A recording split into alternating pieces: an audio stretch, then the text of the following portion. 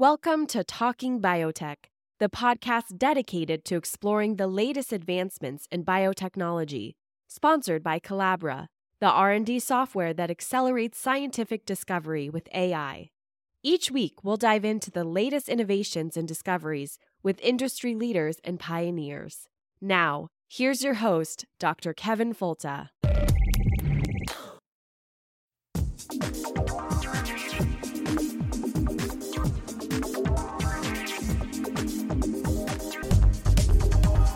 Welcome to the Talking Biotech podcast. It's the weekly podcast about agriculture and medicine with an emphasis on biotechnology and the good things we can do for people and the planet. My name is Kevin Folta. I'm your podcast host, but I'm also a professor at a major university that really focuses on molecular biology and some of its best applications. And on the podcast, we've talked about biotechnology over the last 5 years now. And we've talked about crop genetic improvement. We've talked about applications in medicine. We've talked about diagnostics, all these different ideas. But we haven't applied it to the idea of species conservation. And especially some of the new tricks with gene editing, like all the CRISPR-Cas9 stuff, or I should say CRISPR-Cas, there's more than one Cas as we'll hear today, that there are opportunities for us to use these techniques to differentiate between species and analyze populations and gain resolution that's extremely important in making policy decisions around the conservation of different species.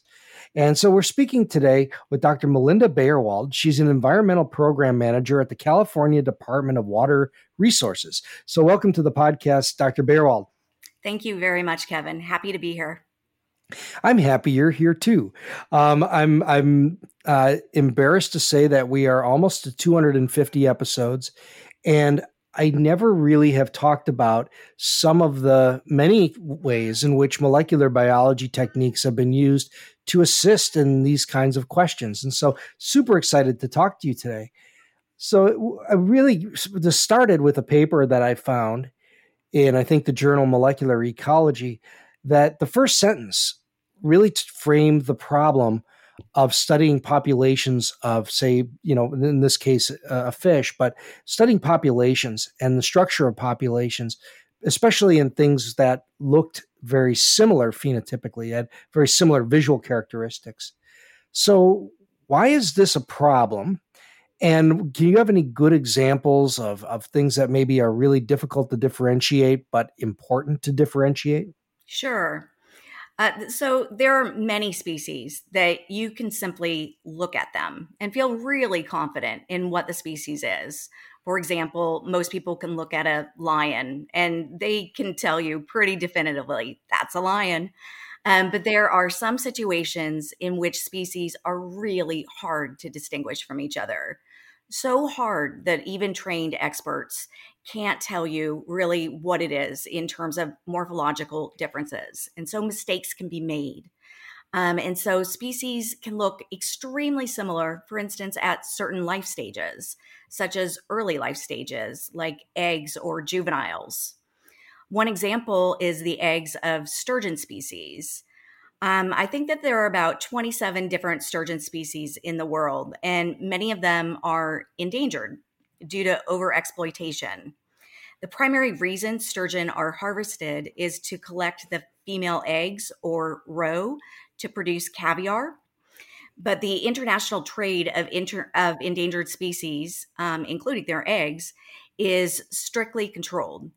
You can't tell many of the sturgeon species eggs apart from each other just by looking at them. They look practically identical. But you do need to know if an endangered species is being imported into your country. And so genetics can do that for you. In recent years, there is even a genetic test that's been produced for caviar. And so this will allow us to be able to screen at import sites for being able to tell if caviar comes from endangered species. And so that is really helpful. But there are definitely a lot of other examples that we could cite for being able to have genetic inferences help us with species identification. And that includes non-invasive samples.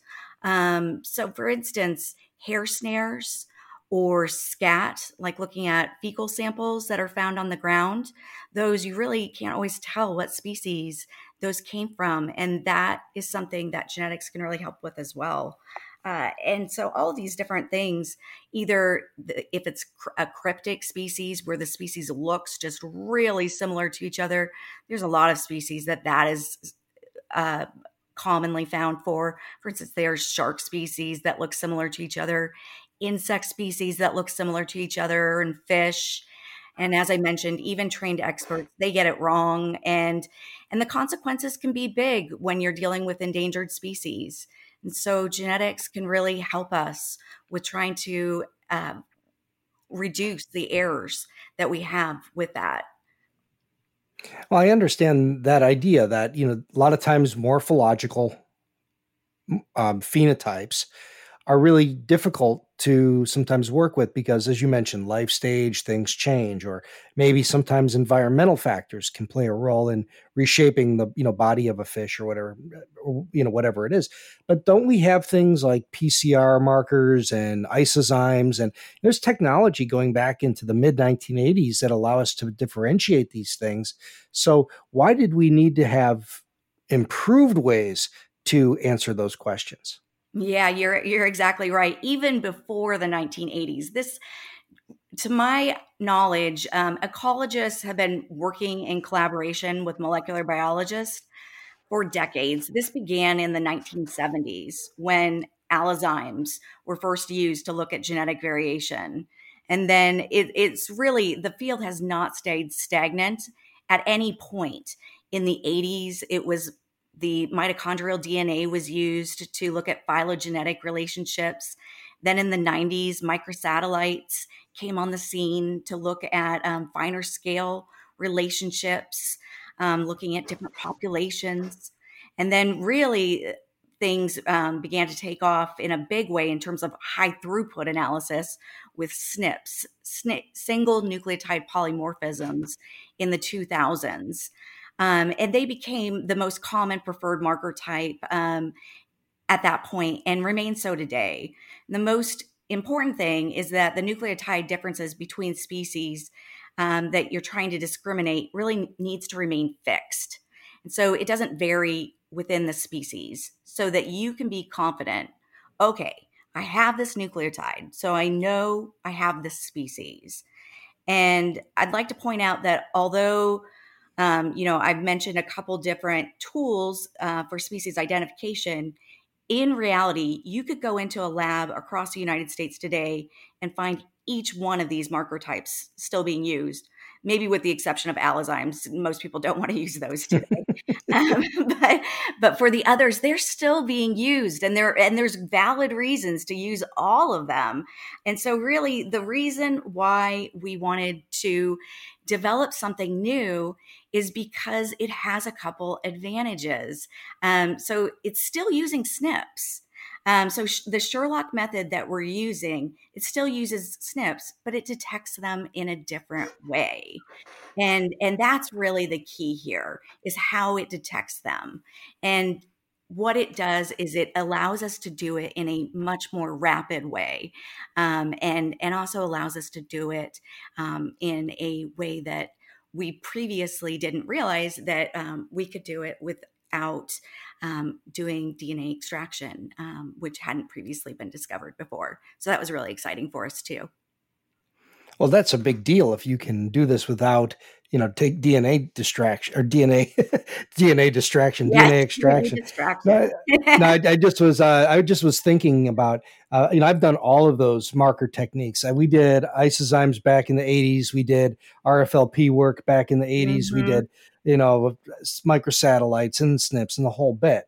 Yeah. So really what we're talking about, just for listeners who maybe don't know this technology very well, the SNP is really, as was mentioned, a single nucleotide polymorphism. So you look at fish A and fish B, or plant A and plant B, and in the same gene, in both of them, you might have a very subtle difference in the genetic code. So just one letter that's different. And what's so cool about this is that if you think about that one letter in billions, this kind of technique that you're using can go in and differentiate that one from the other. And that's what makes this so powerful. The one problem, though, and you can correct me if I'm wrong, is before you can use this technique, don't you have to know the sequence of both the different species that you would be surveying? Yeah, you absolutely do need to know the species sequence differences, and so that requires doing some sequencing, some upfront sequencing.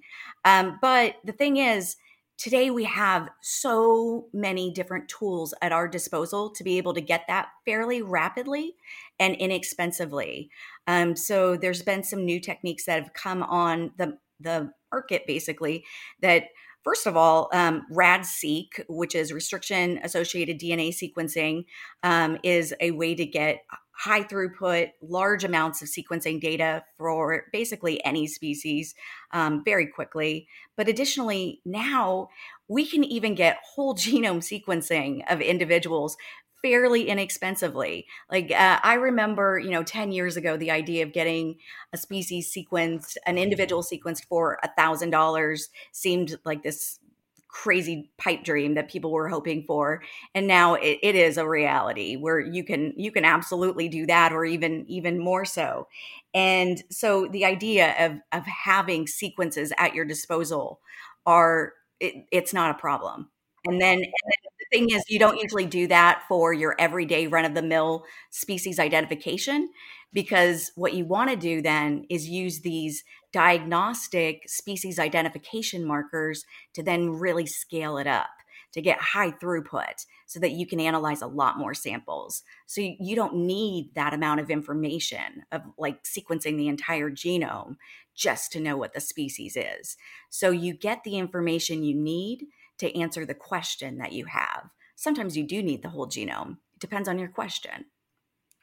So really what you have is kind of what we may have colloquially referred to years ago as a DNA fingerprinting approach, just some sort of discrete little change that that you can use to differentiate the two. But it starts with DNA. How do you do this without a DNA extraction step? Yeah, so what I relied on let me first say that for getting the sequence, I had previously already had developed the markers that allowed me to know what the sequence differences were between the species that I was interested in developing uh, genetic assays for. And so that allowed me not to have to worry about extracting DNA. Otherwise, I would have absolutely extracted it in this case. So I had already had a paper that I had published that I had extracted the DNA and then developed what are referred to as TACMAN assays. They're quantitative PCR assays that I had sequenced mitochondrial DNA and found differences. My collaborators and I had found differences in the mitochondrial cytochrome B region. And so that allowed me then to already know what to target that would be very robust in allowing me to distinguish these three different fish species that I was interested in distinguishing. And so then what I did was use that information to take that, and what I did in this case was to use it for what's called the Sherlock reaction. So, for the original Sherlock paper, it was originally created for pathogens in humans. That was the original paper. And so I found it in, I believe it was 2017 is the first time I saw this paper. And so it was for treating, it was for looking, it was a diagnostic assay for Zika and dengue Yes. viruses. Mm-hmm. And so I was interested in it because I've always been interested in the idea of taking something from one subfield and translating the use of it into another subfield. And I thought, wow, this is highly useful for human health, but why couldn't the same thing be used for ecology? But I thought, but what would really be great for ecology is that ecologists are out in the field all the time. And what they really want is for I was intrigued by the idea of the field deployability. And I thought, but doing a DNA extraction out in the field would be something that field ecologists would not feel comfortable doing. So I thought if we could get around that step, that would be terrific. So that is something that I wanted to attempt to do, but realized it might be a bit of a moonshot. So what we did was to basically try a lot of different things. We did do some really quick and dirty DNA extractions where you lyse the cells with lysis buffer and heat it really rapidly for a couple minutes and centrifuge it. We did a host of different trials trying to see. But then we did this one thing where we were just like, it wouldn't hurt to not do any extraction. Let's just do that. It's not going to work, but let's just do it just to see. And lo and behold, it worked. We were shocked. Like it really was one of those things where you just did it and you knew it wasn't going to work. And then you were amazed that worked. And then we thought that must have been an error. But then we kept doing it and it kept working. And so, and I can't to this day exactly tell you, okay, and this is why it worked. I believe it may be even fish specific. So this is what we did.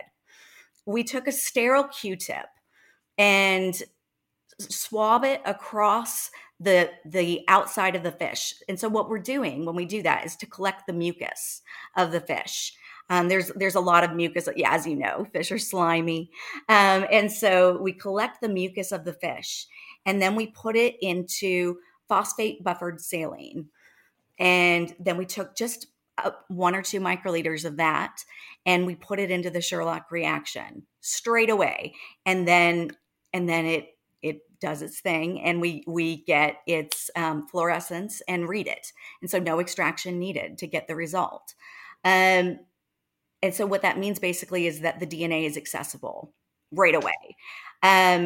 And why that is, I believe it could be that the mucus itself is protecting. So it could be that there are definitely cells in the mucus that are there, but there could also just be cells that have lysed already because our cells do just open up over time. They degrade and lyse.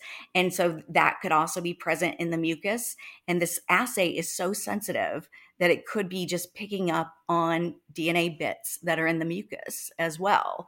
And that the mucus is forming a barrier with the fish and keeping some of that DNA next to the skin of the fish. That is a possibility. And I'd be interested in testing this with other mucus on other species as well. Like for instance, we have mucus, like our buccal swabs, things like that. It'd be interesting to look at. Well, yeah, they just stuck a swab up my nose and into the back of my head to look for the COVID virus yesterday.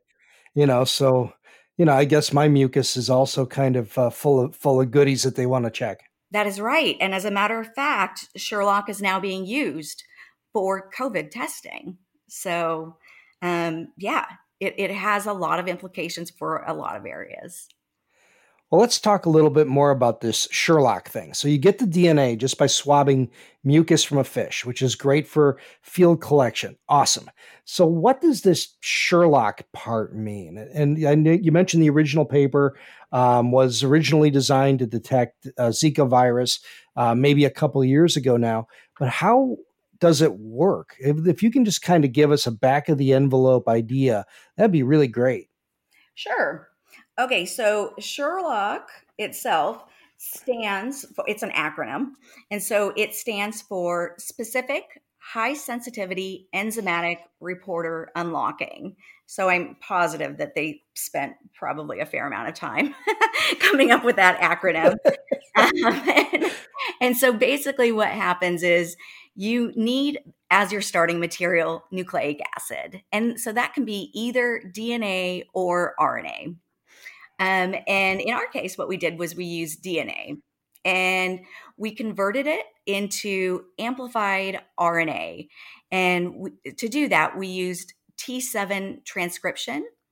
And recombinase polymerase amplification. And so that's really similar to a traditional PCR or it's basically just amplifying your nucleic acid and making more copies of it. And so in this case, basically what it's doing is turning DNA into amplified RNA. And the reason why we needed to make it into RNA is because the CRISPR enzyme that we're using in this case is called Cas13a. So as you mentioned at the beginning, there are a lot of CRISPR enzymes. So the one that we always hear about a lot in the news, the one that whenever they talk about CRISPR, not always, but most of the time, what they're referring to is the CRISPR-Cas9 system. And that system is capable of gene editing. And largely, it really has revolutionized a lot of different fields because it's capable of very specifically editing particular regions of the genome. And that can have huge consequences for health and agriculture, as you know. And that's huge. But it's not the only Cas enzyme out there. And the different Cas enzymes, so Cas stands for like CRISPR-associated proteins, have different functional roles that they're capable of doing.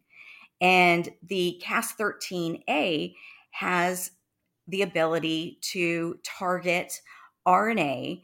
And what it can do is when it finds a particular sequence, what it can do, so it finds it by having a CRISPR RNA or cRNA that will guide it to an RNA of interest. So you make the cRNA specific to your target RNA. So in this case, let me use an example.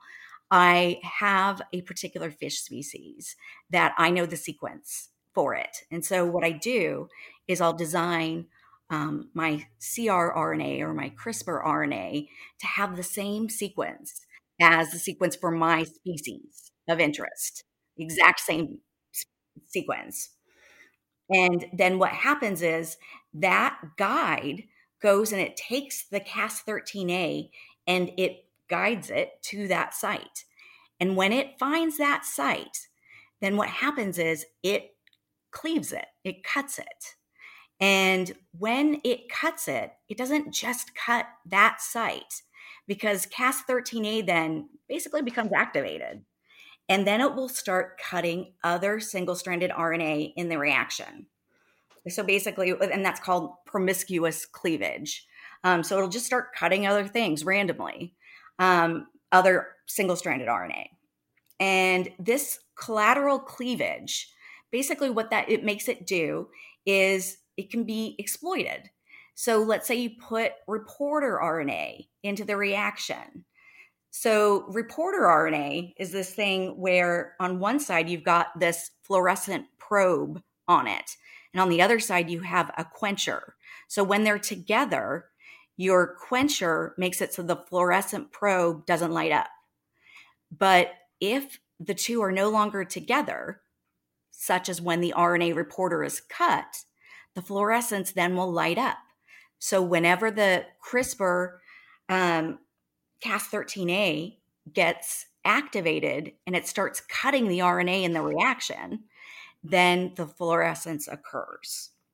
And so that only happens when the Cas13a finds the exact sequence that was targeted by the cRNA. And so it's kind of complicated, but it's also really simple at the same time. You need you need that very specific sequence. And once you have it, the reporter will get cut and fluoresce. Okay, now let me see if I got this right. And then, so the first steps, you have the DNA that comes from the mucus, and the first steps is really just kind of an amplification step. It is. Right? That's really all it is. Yep. And we don't need to get into the details of T7 polymerase and all that, but suffice it to say, you make a lot of molecules that represent the species of interest. Then you have a complementary little RNA, like a one that you make, that is kind of the I guess you would say the sensor, or the the bait that would go in, or I should say, let me think about that. You're basically using this as the bait to catch the sequence that you just amplified. That if the two match, then it's a match, and in the presence of a Cas13 enzyme, cuts it. And then Cas13 does something funny, that once that first cut is made, that first cut happens, Cas13 says, I got to go out and look for anything that's similar. And then you have another synthetic RNA, which has the quencher and the probe, which are these fluorescent entities, and one that shuts off the fluorescent entity together. Then when that gets cut, it gets separated. Now you can detect the fluorescence. Is that kind of where we're going? That's exactly right. The only other thing that I would add to that is that the amplification, although it's one of those things where you're like, amplification, it just happens. One cool thing about the amplification in this case is that it is isothermal. And what that means is it is at a single temperature. So typically when we do PCR, it cycles. And so you're changing the temperature, and you're doing it with each cycle. You're changing it usually 3 times. And that takes a specialized instrument to do. In this case, because it's isothermal, it's all happening around human body temperature. And so basically you could do this reaction by holding it in the palm of your hand. And that allows it also to have increased ability to be field deployable. It's at a single temperature. Oh, yeah. See, so that's really cool. I remember seeing the isothermal thing mentioned in the original papers and didn't really think about why that was relevant. But that's a really good attribute of this assay for your application. So very cool. Yeah. So this is the Talking Biotech podcast. We're speaking with Dr. Melinda Beierwald. We're discussing this idea of using gene editing tools in studying species conservation and how ecology can benefit from the newest molecular techniques. This is the Talking Biotech podcast, and we'll be back in just a minute. Going into year 6, we want the Talking Biotech podcast to be more about you, the listener. Send us your requests for guests. Send us the questions that you want answered. Voice your concerns. Join us as a guest host. You see, we have built a platform. It's independent from universities and companies, and we control where this science show goes. The goal of this podcast has always been to raise the understanding of technology as it works in food, farming, and medicine, so that all of us can together combat misinformation, the copious filth that plagues the internet. We are here to help the environment, the food insecure, those that can have a normal life after a medical breakthrough, and of course, the farmers that feed us. These are the values that make the show continue. So your job is an easy one. Share the podcast in social media. Tell a friend. Tell 2 friends if you have that many, science geek. Tell people you don't really like. It doesn't really matter. What matters is that we continue to share the stories of science, the stories of technology, and the applications that will make our short time as a film of life on the crust of the earth a little more special. So thank you for listening. Send your ideas to kevinfolta@gmail.com. Share the link in social media. And now, back to this week's podcast. And now we're back on the Talking Biotech podcast. We're speaking with Dr. Melinda Beierwald, and she's speaking to us today about the idea of using gene editing hardware in species conservation. And she's the environmental program manager at the California Department of Water Resources, and has used this in a way to start understanding the structure of fish populations, whereas we used to use maybe other types of techniques.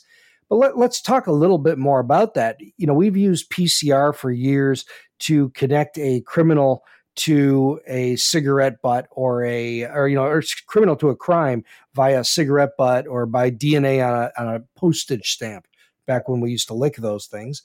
And why is this method, you mentioned the equipment before, but why is the Sherlock method an improvement over PCR based in terms of, say, sensitivity? Well, actually, it isn't an improvement in terms of it is about the same depending on what you're doing. So it is in terms of sensitivity. We have found that when we do what is termed a one-pot reaction, that basically means that the amplification step and the CRISPR targeting and cleavage all happen in the same reaction, that the Sherlock is actually less sensitive than a quantitative PCR assay. And so the qPCR could detect down to 3 copies of DNA, which is about as sensitive as you can get. Well, the Sherlock one-pot detected down to about 300 copies. So it is not as sensitive. And we use mitochondrial DNA, though. So I do want to point out that means that you'd likely only need about 1 cell even to get 300 copies. However, in situations where increased sensitivity is needed, Sherlock can be conducted sequentially. And so basically what that means is that you do the amplification step, and then in a separate reaction, you could do the CRISPR detection.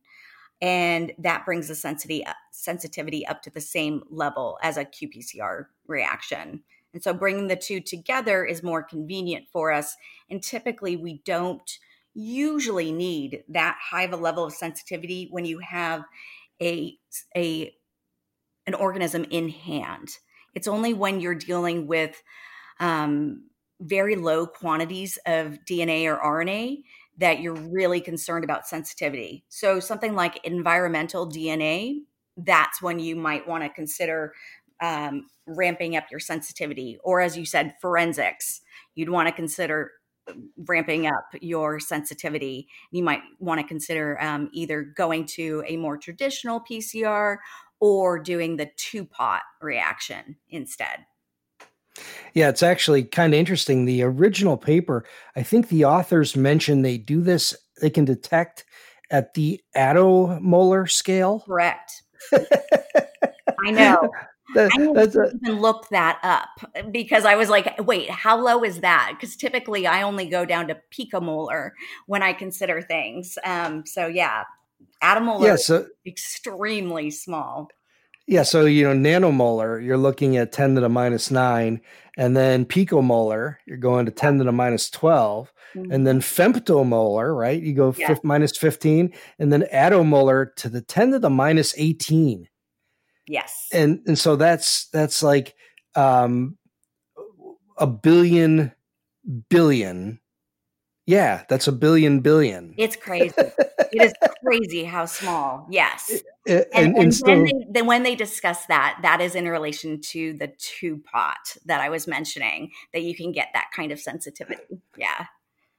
No, that's super cool. That's really neat. So when you do this technique, now you've actually used this technique to answer an important question. So what is the question that you sought to answer? Yeah, so I work in the San Francisco estuary, where many of our native fish species are declining in abundance. And the agency I work for is, as you mentioned, the California Department of Water Resources, and we're required to conduct ecological monitoring throughout the year to continue water operations that export water from our region into agricultural areas of the Central Valley, as well as cities of Southern California for drinking water. And a lot of people depend on this water reliably coming to them, but exports need to be reduced if substantial numbers of threatened or endangered fish species are found near the pumps that export the water. And so there's 3 fish species which can be difficult to visually distinguish from each other, particularly at younger life stages. And one of them is U.S. threatened and California endangered, and that one is called the Delta smelt. There's also the longfin smelt, and that is a California threatened species. And then the third is a non-native from Japan, and it's called the wakasagi. So there's these three fish species, and they are particularly difficult to distinguish from each other at earlier life stages, such as the larval life stage. Delta smelt in particular is nearing extinction in the wild. And so they're being able to accurately identify the species in the field is a very high value, since it is highly sensitive to collection. Delta smelt is, with high mortality rates when it is captured. And so field sampling needs to cease if we collect delta smelt oftentimes. And with the field deployability of Sherlock, that would enable us to conduct rapid genetic ID, allow us to know if indeed a delta smelt or a longfin was caught versus a wakasagi. And a recent paper did find that there are indeed field misidentifications in the larval life stage, even by very experienced field taxonomists.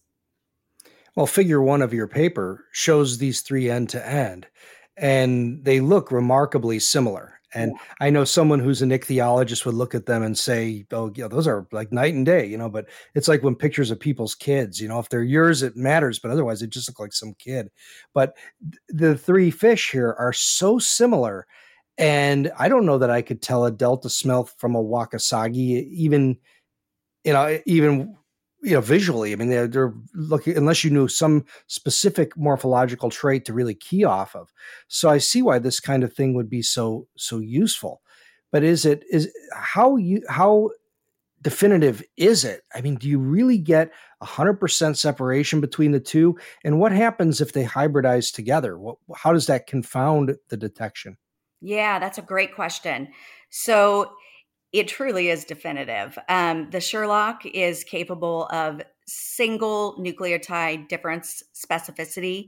So we have analyzed minimally at least 40 samples across the different species ranges for each one of the different species. We have 100% accuracy in terms of being able to distinguish them. We also selected, I forget if it was well over 20 different species throughout the estuary of other species, just to double check and make sure that no other species came up positive for these different assays, these Sherlock assays for these species. And these are remarkably accurate assays. They show no hint of a signal from any other species. And so we have absolute confidence in them. And in terms of the specificity, we believe that we have no problems with that. Hybridization does occur, and it particularly is known to occur between delta smelt and wakasagi. And although it's believed to occur not at very high levels, it has been found. And interestingly, though, all cases of hybridization have been found to occur that it is the female in all cases has been found to be wakasagi, and the male parent is the delta smelt. And that is incredibly lucky for us. And the reason why that is because the marker that we use is a mitochondrial marker. And for those that don't know, mitochondrial markers are maternally inherited. And so what that means is that the marker comes from the mother. And so if we get a positive on our assay, what that means is that it will show up as being wakasagi if it is a hybrid. And so even though it's not truly a pure wakasagi, it won't come up positive for delta smelt. And that's actually the important thing when you're considering for endangered species, that a hybrid would not come up as being the endangered species. Hybrids are not protected under the Endangered Species Act. And so although it is one of the things that we would like to be able to detect the hybrids, and this assay currently is not capable of doing so. We would need to increase the assay number. We are happy that we will not have false positives and say that a hybrid is a Delta smelt when it in fact is not. That's a really great point. And I didn't think of this before when I looked at the paper, but that figure that you allude to where you test against all these different types of fish and show that there's very strong specificity, that tied to the fact that this is a maternally inherited marker, it makes a lot of sense to really describe how you get one or the other. Is there such a thing as I think what they even call it in plants now, or heteroplasty, where you have multiple mitochondrial genomes potentially present in a single cell? Does that happen in animals? It does happen, and it happens in fish, but it is not considered extremely common. And you kind of have to search for it to find it, but it absolutely could happen. But yes, I have not looked for it in this case. So we'd have to search. No, it's a really nice technique for this particular question. And it was a really impressive paper in that regard. Plus the fact that you didn't have to do the DNA prep. And actually the rest of the paper shows that the different ways in which you've surveyed to be able to detect the DNA or the sequence of interest. The one thing that does come up in this kind of discussion, though, is that in applying this into, let's say, allele frequencies of nuclear DNA in an ecological population, this is where you may start to see confounding data from things like hybrids, right? Yes, absolutely. And so therefore, what you would need to do if it was hybrids is you would need to have more than a single assay in that case. And in that, for nuclear and for others, what you need to do really is to scale up and do multiplexing or other or choose a different type of assay if you wanted to start really investigating finer scale hybridization events and other things like that. And for Sherlock, there actually is the ability to look at doing multiplexing. Our particular paper did not show that, but that is a capability. Are there any other examples that come to mind where this kind of technique is being used to look at populations of fish or maybe any other kind of bird or other population? You mean the CRISPR technology itself? Yeah. So for the Sherlock itself, our paper was the first to use it for ecological monitoring in any context. But for CRISPR, there is another type of system that is called Detector, and another lab has used it for environmental DNA. And to my knowledge, those are the only two papers currently out that have used CRISPR for ecology. The beauty of this is that it seems to have been conceived, at least in your hands, with application in a field setting. So what are some of the other attributes that make this particularly amenable for field research? Yeah, there's actually a couple things that make it really useful for field deployment. One is that you can get your results extremely rapidly. What we found is that from the start of the reaction to the end takes 30 minutes or less. So you can have your results so quickly. Additionally, minimal equipment is needed. You could use a handheld fluorescent reader to get your results, but we also experimented with lateral flow strips. These are really akin to a pregnancy test strip. And so what you would do is you could hold, for instance, the reaction tube in your hand and then take a couple microliters of it out and put it, or even just dip the flow strip into the reaction tube itself and let the reaction, flow up the strip. And then you look at the band and see, did you get it or not? And then you'll know if it's positive. The isothermal amplification that we talked about, at the body temperature, that makes it really useful for the field. And additionally, we're exploring lyophilizing or drying down the samples, and that will really stabilize the reaction. So then what you would do is just add your sample and put it at 37 degrees or body temperature. And that will enable field biologists with little molecular training to be able to do this assay. What we're interested in doing is making testing kits for them to go out into the field and not need a geneticist around to tell them the answer to what species they just collected. And then they can find out for themselves in just 30 minutes without ever needing to leave the field. And that's really powerful. This would be really great for something like plant breeding, which is, the folks I work with, because right now you have to make DNA, come back and, do your SNP-based assay or your, microsatellite or whatever, that if we knew that there was a very strong association between a SNP and a trait, which there is with a lot of the traits we look at, we could probably do this right out in the field and come up with the data on site. And so I really was really excited to think about the applications here, not just in the ecological framework, but how we could apply this to increase the throughput of any kind of activity that requires SNP detection. So really cool stuff.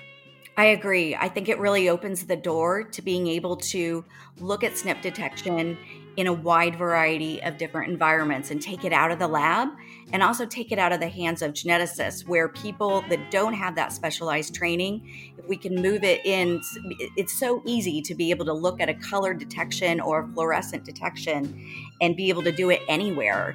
And I see that this technology could move us in that direction. And so it's a really exciting time. Dr. Melinda Beierwald, thank you so much for joining me. This was a fascinating look at how this technology is growing and now moving beyond just the traditional applications of gene editing and actually going to answer questions about populations. Thank you so much for joining me. Thank you. It was a real pleasure. And as always, thank you for listening to the Talking Biotech podcast. Thank you very much for your continued support as we enter our 6th year of podcasting. Thank you for listening. Thank you for telling a friend. Thank you for all your support on the Patreons. And we'll talk to you again next week. The Talking Biotech podcast presents the personal views of Dr. Kevin Folta and its guests. These are not the views of the University of Florida, its faculty, staff, or students. Comment on today's episode on the Talking Biotech Facebook page. Send comments and suggestions to kevinfolta@gmail.com. And remember, tell a friend, write a review, or float us a little love over on the Patreons. Your support will directly translate into this podcast and broadening science education efforts everywhere.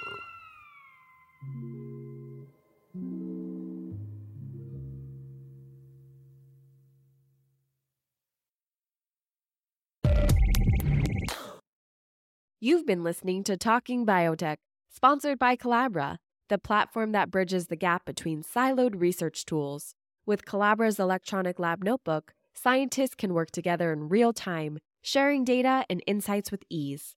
Revolutionize your research collaboration. Sign up for a demo today at collabra.app, collabra.app.